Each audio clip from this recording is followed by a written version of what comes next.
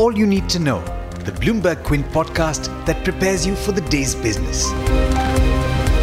Good morning. We're nearing the end of the week, but there's lots going on. This is the daily morning update from Bloomberg Quint with me, Alex Matthew. Over the next few minutes, I'll tell you everything that you need to know at the start of your day. The two-day meet of the U.S. Federal Reserve ended yesterday, and U.S. Fed Chief Jerome Powell is ready to lower rates, just not yet. The FOMC shrugged off President Trump's demand for an immediate cut by leaving its benchmark unchanged, while indicating a readiness to ease for the first time in more than a decade. Officials cited economic uncertainties, dropped their patient approach, and forecasted a larger miss of their 2% inflation target this year. The Fed chair said he intends to serve his full 4-year term, despite Trump's repeated criticism that he's not doing enough to boost the economy. In fact, just this morning we received an update from Bloomberg that said that President Trump believes that he has the authority to replace Powell at the Fed.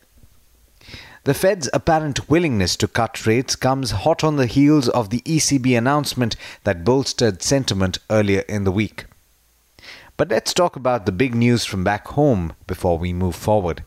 Housing Development Finance Corporation, or HDFC, will buy a majority stake in Apollo Munich Health Insurance Company for 1,347 crore rupees.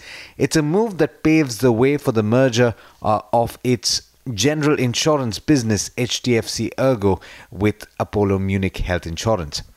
The acquisition will take place in 2 steps. For all the details, do look up the story on the website. Indian banks have initiated the process of signing a master intercreditor agreement which will govern the resolution process for stressed assets under the Reserve Bank of India's new rules, which were released last week. And speaking about bad loan resolution, rating agency ICRA has said that operational creditors recovered 42% of their total admitted claims from 92 debt-ridden companies under the bankruptcy law as of March. The Prime Minister's Economic Advisory Council has issued a detailed rebuttal to a claim by former Chief Economic Advisor Arvind Subramanian that India is overestimating GDP growth. In a paper issued last week, Subramanian had claimed that annual average GDP growth was about 4.5% between 2011 and 2016 instead of the 7% estimated by the Central Statistics Agency. On Wednesday, economists from the Prime Minister's Economic Advisory Council responded, saying, "A critique of official GDP estimates must specifically critique coverage or methodology. The author does neither." Unquote. The GST Council will consider empowering states to issue electronic movie tickets, a move towards digitization that is expected to check tax evasion, according to a senior government official. The Enforcement Directorate on Wednesday arrested 2 former executives of the IL&FS Group in connection with its money laundering probe. Officials said former Joint Managing Director of the company Arun Saha and Managing Director of the group's transportation network K. Ramchand were arrested last evening in Mumbai under the Prevention of Money Laundering Act. Back to international news, the OPEC and its allies officially proposed an early July date to discuss new supply cuts, ending weeks of speculation about whether the group of major producers could overcome divisions. Then, a few hours later, the U.S. Energy Information Administration said domestic oil inventories fell by 3.1 million barrels last week, more than any of the 12 analysts in a Bloomberg survey expected. Demand for petrol hit a record 9.93 million barrels a day, and stockpiles of the motor fuel unexpectedly declined. Brent was trading at $62.2 to a barrel last I checked. In international markets, US stocks ended higher with the Dow and S&P 500 climbing 0.2 and 0.3% respectively. The Nasdaq was the top gainer, ending 0.4% higher. Asian stocks are mixed this morning, with only the Nikkei higher by 0.2%. With that, it's over to Darshan Mehta, who's joining me to tell you all about the trade setup for the day. Good morning, Darshan. How are we looking at the start of today?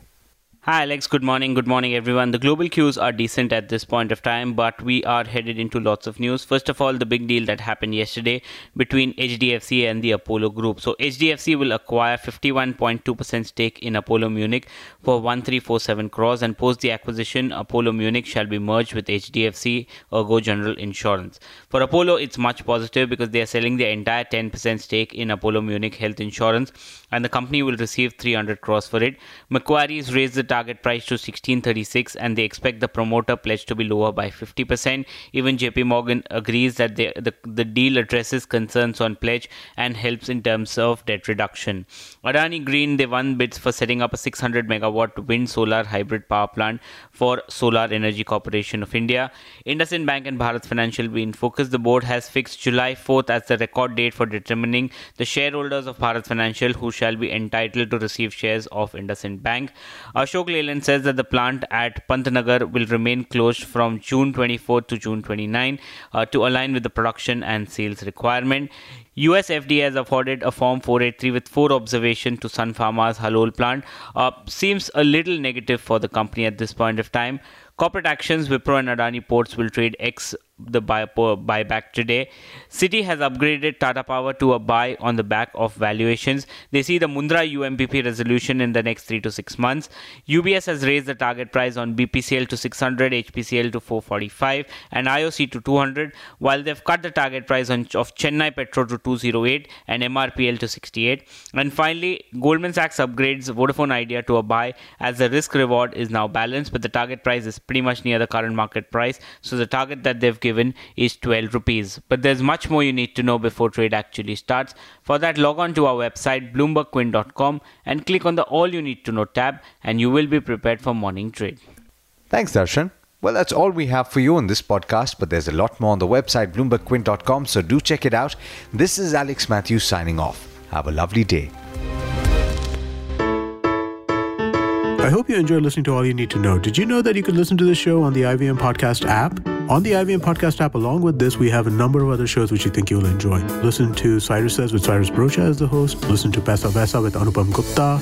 The Scene and the Unseen with Amit Verma, or Shunya One hosted by Shiladitya Mukhopadhyay and myself. Check out the IVM Podcast app to get more talk content that you will enjoy.